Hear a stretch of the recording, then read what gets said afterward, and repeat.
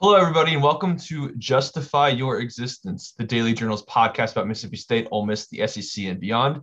It has been a while, but I am Michael Katz. I cover Ole Miss for the Daily Journal. I'm here with Stefan Kreshnik, who covers Mississippi State. Stefan, first of all, how are you doing? And second, have you entered the transfer portal, or are you seeking a new coaching job? Because that seems to be what everybody's doing.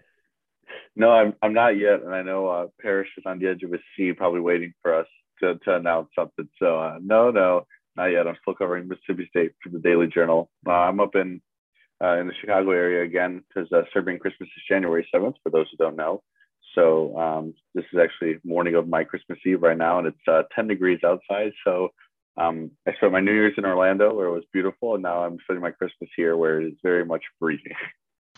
I on my way back from New Orleans, I joked I experienced all four seasons, but I kind of did because it was 80 degrees in New Orleans, humid, and then by the time I got to Oxford, it was snowing. Which I didn't know it snowed in Mississippi. As somebody who lived in Wyoming for 2 years, I wasn't really thrown off by snow. I was thrown off by it snowing here. Yeah. I've been a little shook the last couple of days. I've been warned in Starkville to like be ready for like a lot of ice, um, icy roads and stuff like that. But they always said that there wouldn't be too much snow. I wasn't there when it snowed because that was when I was in Orlando. But I heard people in Starkville didn't really know how to act for a little bit. Yeah, I mean, as a Californian, my natural instinct is to freak out about it, but I've got a little bit of experience with it, but it's still it's not normal. It should not be. Yeah, because It shouldn't be here. you got your Wyoming time, so you probably have Yeah, I know experienced it's, some it's things. funny. You said 10 degrees, and I thought, oh, that's actually pretty warm. No, but yeah, no. So we are getting the seasons, but it's nice to be back. We've had a hectic couple weeks with traveling and football stuff and just trying to take a little time off. So we got a lot to talk about, but Yeah. we will be talking about our respective bowl games, of course. Stefan was at the Liberty Bowl. Seems like it was forever ago, but it was not long ago. And I was at the Sugar Bowl a few days ago, which also seems like it was a long time ago, given everything that's happened since. But we need to start with the college football playoff. And me, I'm not apologizing to Michigan. I think I need to be mad at Michigan for overestimating them. Uh, to the surprise of no one, we have Alabama and Georgia again playing for a national title. If only we could have seen them play, a couple weeks earlier, right?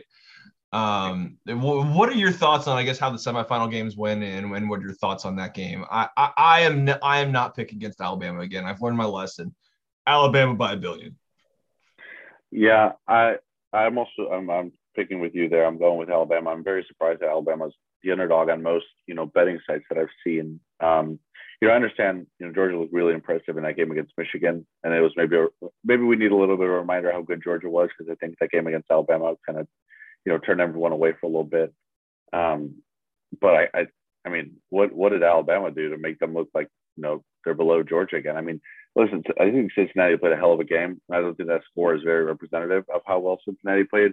And frankly, Cincinnati proved to be more deserving of a playoff spot than Michigan did. Like that was a really good That's performance. spicy. I like that. That's I a mean, yeah, spicy but one. I mean that's just listen. I mean, Michigan's resume is better to get into the playoff. Don't get me wrong. I mean, Michigan, I think, deserved to be the number two seed when all is said and done in regular season. When you look at in terms of resumes, but now looking back, Cincinnati, they were undefeated and they deserved the playoff spot. And they proved it. Listen, there was a lot of SEC teams who played much worse against Alabama. I mean, going into halftime, and I kind of wish Alabama hadn't had that score right before half, because otherwise, I was thinking to myself like, there's a lot of SEC teams who, played Alabama close until half, and then kind of got ran in the second half, and I knew that was kind of what was going to happen. I knew that Cincinnati would put them close in the first half, and then Alabama would kind of pull away in the second.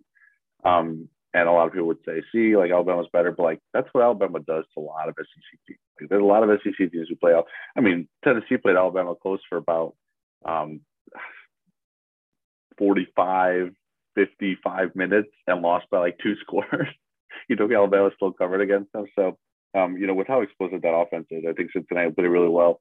I think the Georgia score surprised me a little bit. I thought Michigan would at least show up to the game and make the trip. And they didn't. And, not good for my Big Ten. But it is, like you said, like all year we've kind of expected this. And I hope it's a much better game than the SEC title game, for the sake of entertainment.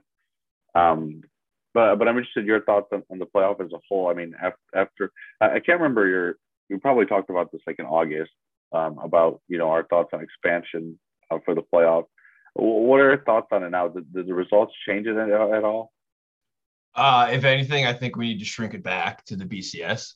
Yeah. No, I'm only like kind of kidding, but I know there's a lot of conversation when you have blowouts and like all that kind of stuff about like, well, how do we fix this? I don't know if adding teams makes it better, because like how many other teams are going to be competitive against Alabama and Georgia? Right. You know what I mean? So like, listen, I had a lot of beef with the BCS. As a USC guy, I had a lot of beef with the BCS, but at least it was 1 versus 2 and you knew what you were getting. For the most part, it was usually right. Right. And it usually had the right teams in there. And yeah, there's always people arguing about things, but I don't know. I don't know.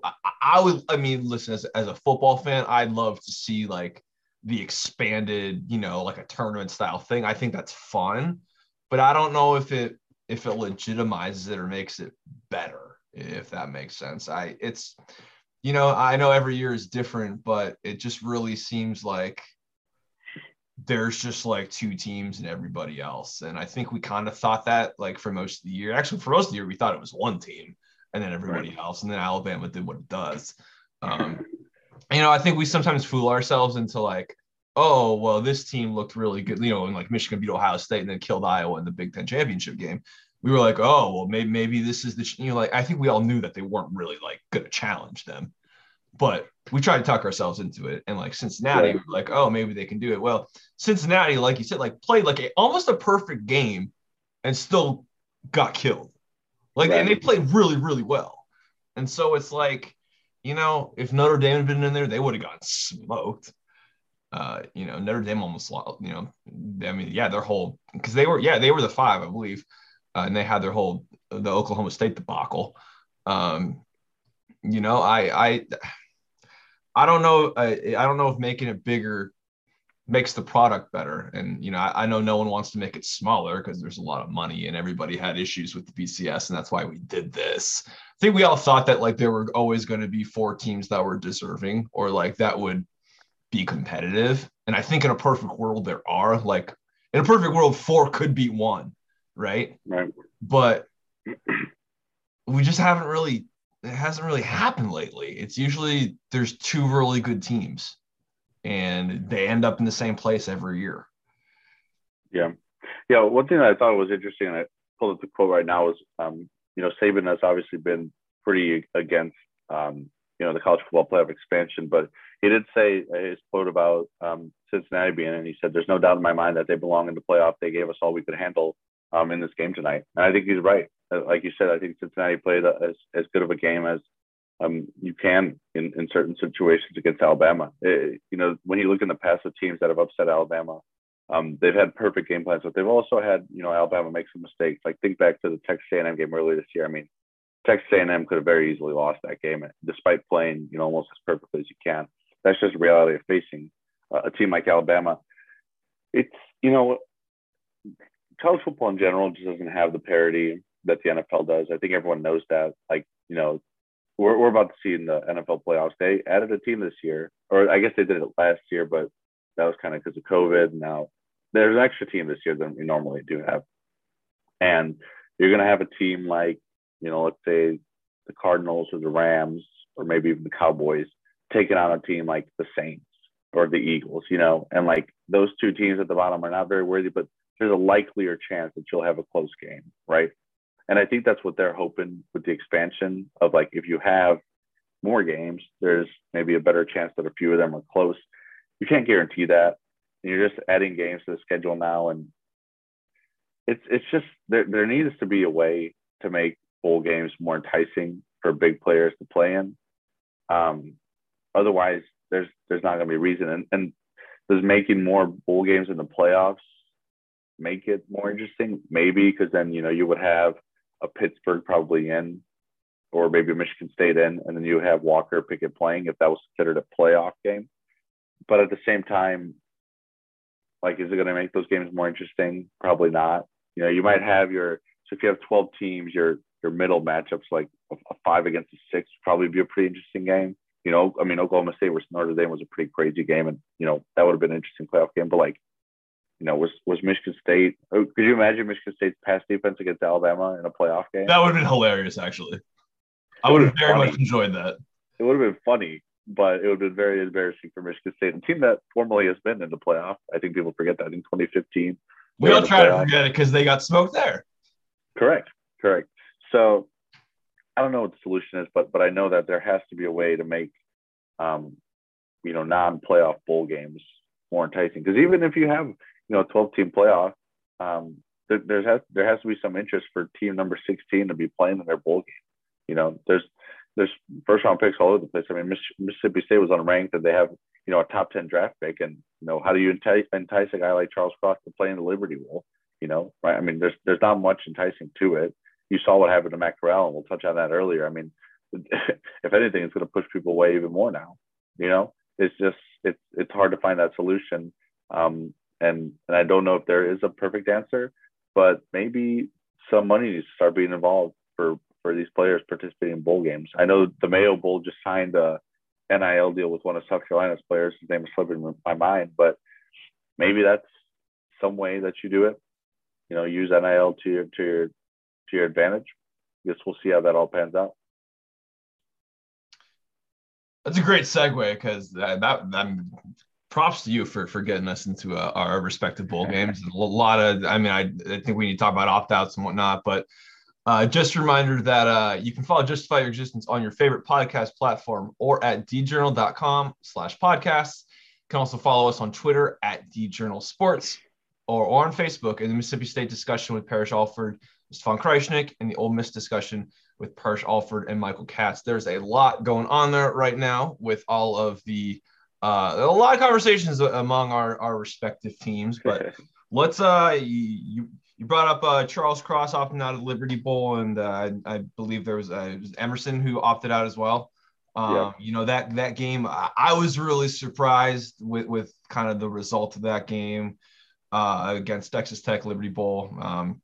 Just kind of give me your thoughts on that. Were you surprised with the way that game went? I know they're missing a lot of guys, but that was they kind of got the doors blown off them a little bit. Yeah, no, I mean, I was surprised. I thought that Mississippi State was going to win by a couple scores. I know people were talking about Leach running up the score on Texas Tech. It was definitely a surprising result, and there's a lot of places that you can point to excuses. But at the end of the day, Mississippi State just did a horrible job of executing every asset of the game, every phase of the game. They were shorthanded on a defensive line, which I think is a good way to point to the struggles they had against stopping the run, because Mississippi State was a top 10 rushing defense going into the game. A lot of that had to do with what they were able to do up front, on the defensive line, and they were shorthanded there, and I get that. But at linebacker, they were full strength. Their secondary was a little beat up too. And once Texas Tech got that run game going, and they drew everyone in and just right over the top. I mean, completing 30-yard passes, 40-yard passes like it was nothing. I mean, Texas Tech offensively controlled everything throughout that game. Sands minus, part of the second quarter, maybe early part of the third quarter, where, the defense did its part to hold the offense in the game, and the offense just couldn't get anything going. I mean, one touchdown in the game is you're not going to get much done. I mean, to say it's a surprising result is not really, a surprising thing to say, because Mississippi State was favored by about 10 points. And I think I would have to go through all the bowl games, but that's got to be one of the biggest swings to be, favored by 10 and lose by, 27 or whatever it was. That's a 37-point swing there that, speaks for itself. People will point, to Charles Cross being on. The offensive line did just fine, I think, in my opinion. Nick Jones they had to shuffle a lot of things. Move Nick Jones over to the right side, and just because of COVID, you had guys out, shifted some things, but I thought the offensive line did well.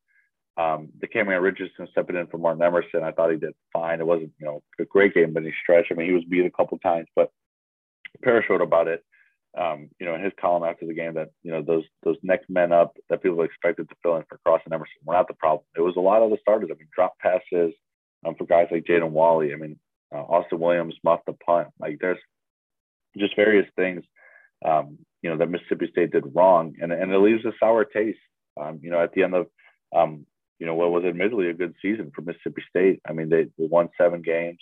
And then you lose your last 2, being the Egg Bowl and being, the Liberty Bowl. That's going to leave a sour taste going into the offseason.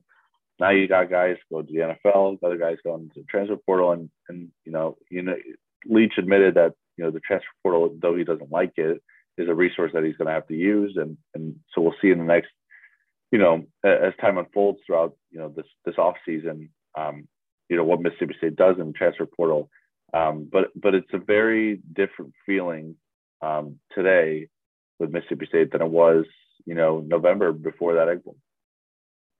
Yeah, I'm curious. Do you think, it's always hard to predict what's going through Mike Leach's head, but I mean, do you think that he would consider this as a successful season, just kind of based? I know the expectations were kind of shockingly low, just in terms of like the preseason, poll right, and whatnot. But how do you think he's judging this season? Yeah, I mean, he definitely deems it as a successful season. He always talks about how this is the youngest team he's ever coached. He points to games like, that Auburn game or Louisiana Tech game where you're down by 20 plus.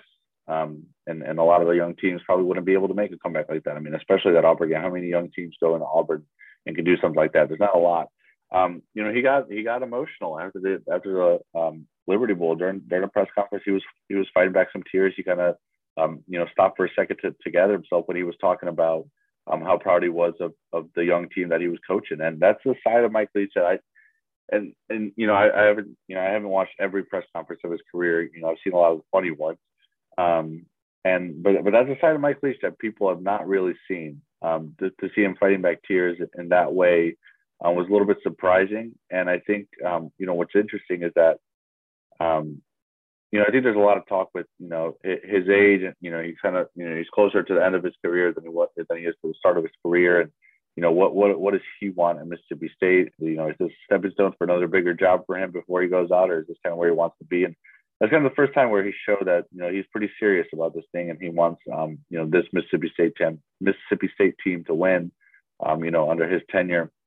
That's definitely, a sign that he's proud of, what they built this season, after a really tough circumstances coming into year one with, COVID in 2020, cutting off most of the offseason. When you're trying to implement the air raid offense, that's tough. He definitely deems it as a successful season. And for the first time after that Liberty Bowl, he brought up the fact that they were predicted at the bottom, of the media poll and stuff like that. But he also admits that, they had even higher expectations for themselves. And expectations are going to go up next season by the fans, by the people in the athletic department, and probably by the media as well. And how you respond to that, that's kind of the next step of when you're building trajectory. There's a lot of teams that, build up and then kind of level out. And I think we're about to find out, what that's going to be for Mike Leach and Mississippi State. Are they going to continue up? Is 8-9 wins, ahead, or are you going to drop down and again be, 5, 6, 7? It's that time of year where a lot of teams are they're losing players, they're losing coaches, all that kind of stuff. Kind of take me through what Mississippi State's, I know it's only been a couple of days of like off season, but what it's kind of looking like in terms of departures and whatnot. Yeah, not too many big pieces, in the transfer portal. Defensive end Aaron Odom, he announced he's going in the portal the other day. Offensive lineman Calvin McMillian announced that, I believe it was yesterday, that he's headed to the portal. They've lost some guys this offseason that have kind of been role guys who step in, every now and then get some snaps. And it's just kind of what you're seeing from guys like that is like, if you're a few snaps player in the SEC, players just aren't patient anymore. They're not going to wait their turn. They're going to go somewhere else. And I think that, I wouldn't be surprised if Mississippi State lost a couple more. And, I'm not going to speculate and name names, but you can go down the roster and look at guys who are decent recruits and decent talent who aren't just getting snaps because there's better guys ahead of them. And maybe, they're a year or two away from being, important players. But the way it goes now is that they're going to transfer. They're going to go somewhere else. But they haven't had, if you're looking at next season, they haven't had too detrimental of an off season in terms of the transfer portal. They've lost big pieces to the NFL draft. When you say a player leaves to the NFL draft, you can assume that's a big piece for a team because he's worthy of going to the NFL. Charles Cross, obviously, Martin Emerson, obviously. Losing Makai Polk the other day was maybe not, I don't want to call it surprising. He's a redshirt sophomore, so he's eligible. And, once you break a program single season reception record, regardless of the offense that you're in. Go get that money, man. Go get that money, right. And I think, people were surprised because I think there is definitely a next step to his game. He's probably, I could see him going undrafted. I could see him going middle of the draft. Like there's different places where I see him kind of fitting in the draft. If he comes back and has another good year, he could definitely boost that stock. But like you see it so many times, and I'll use Ty Freifogel for an example because I covered him at Indiana. Like he had Big Ten receiver of the year, outstanding season. He could have left for the draft really good. Came back and had a pretty bad year at Indiana and kind of hurt his stock. And it's like sell high, like go at your peak. And I think that's what Makai Polk is doing here. It's going to be hard to get more than 106 receptions or whatever his exact number was.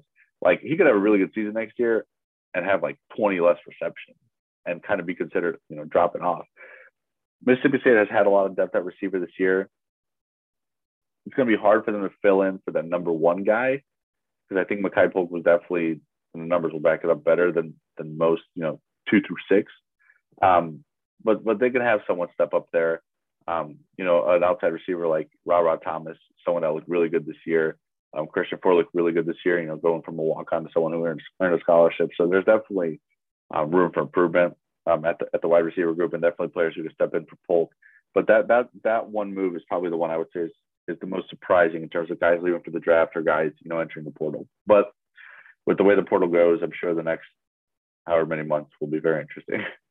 No, there's always breaking news on that front. Right. I thought about following the 247 Sports or putting alerts on for 247 Sports' transfer portal, and I decided I did not want a notification every 15 seconds. Yeah. So I decided against that. But I turned that off when I got to Orlando, and I have not turned it on since. You're smart. You're smart, man. You're a smart man.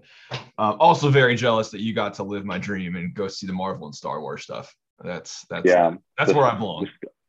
The Star Wars rides were crazy, man. They're crazy. They're so cool. Like what they like built over there is just incredible.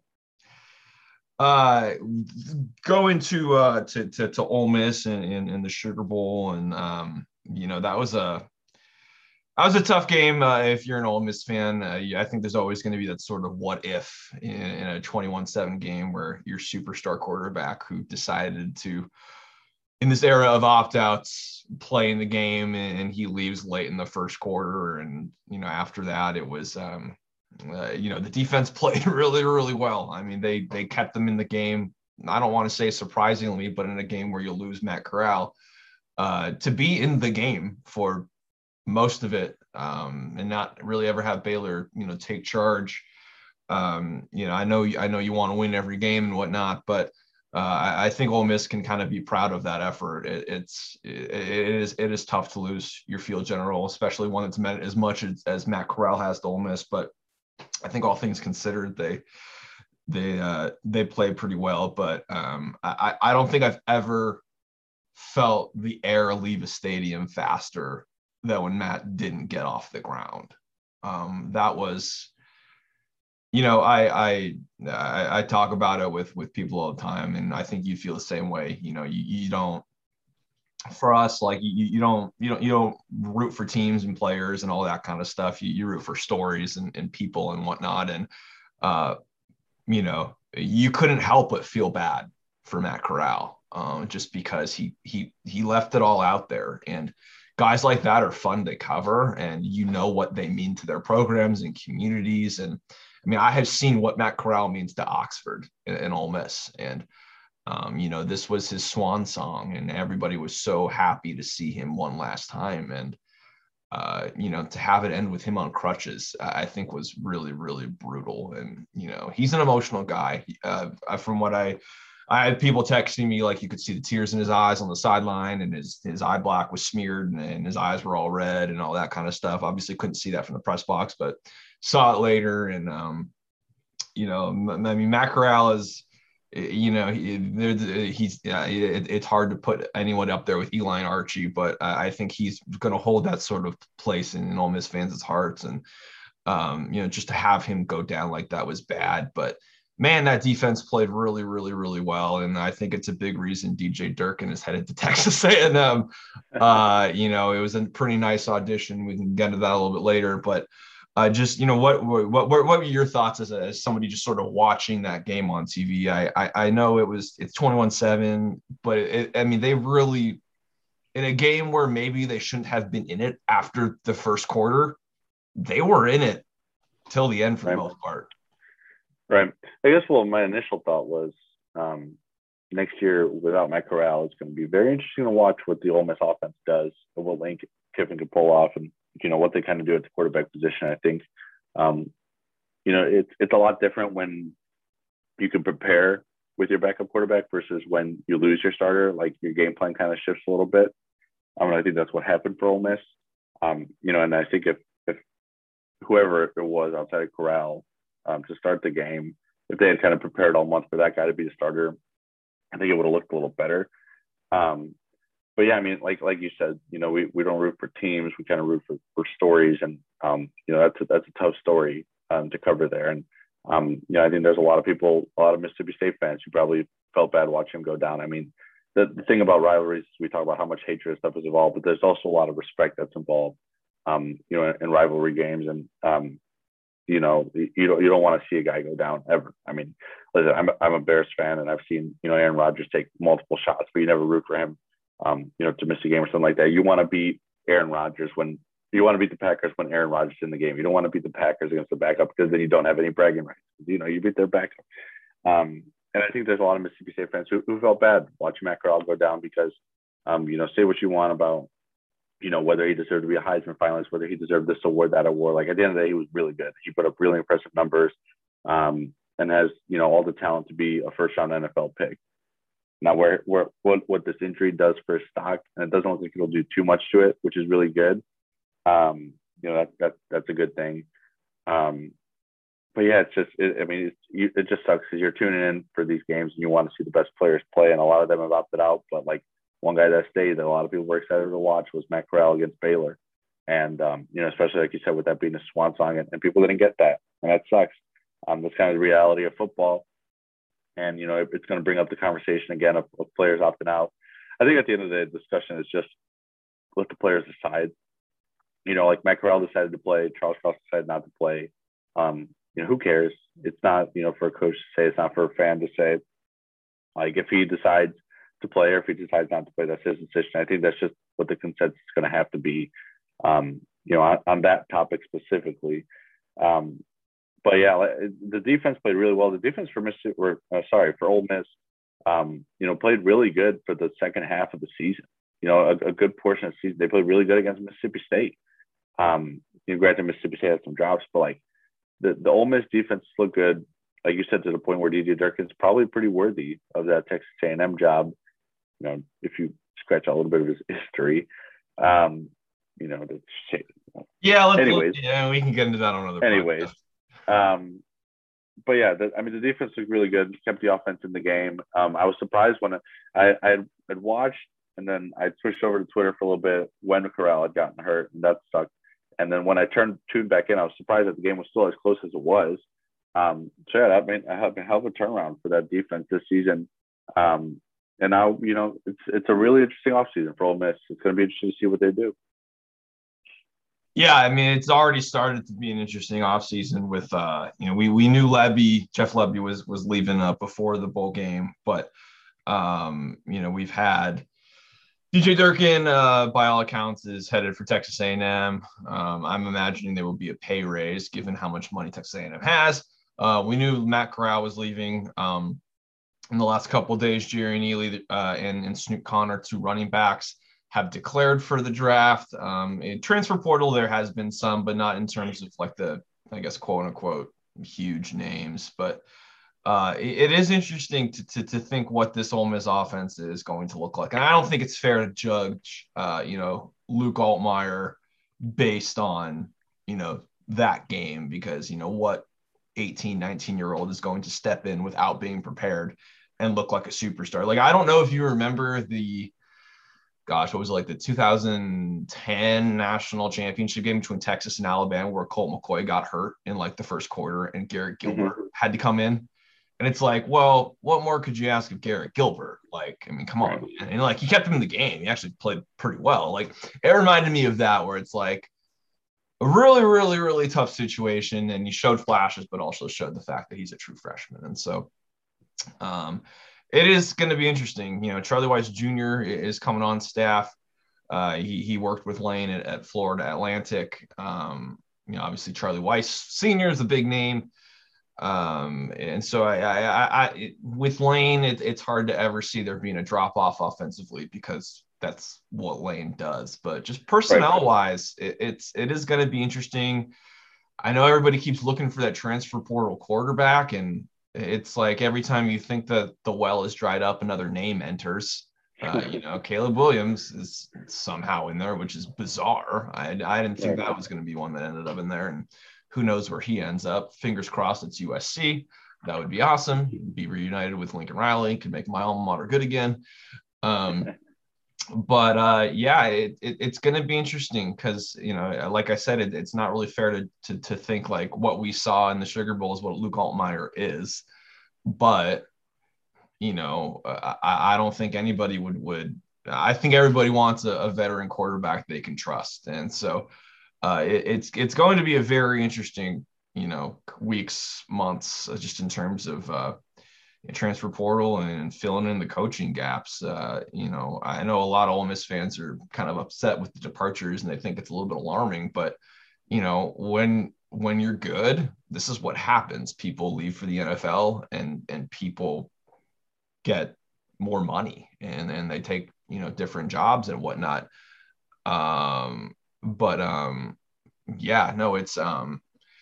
It's going to be college football is always interesting.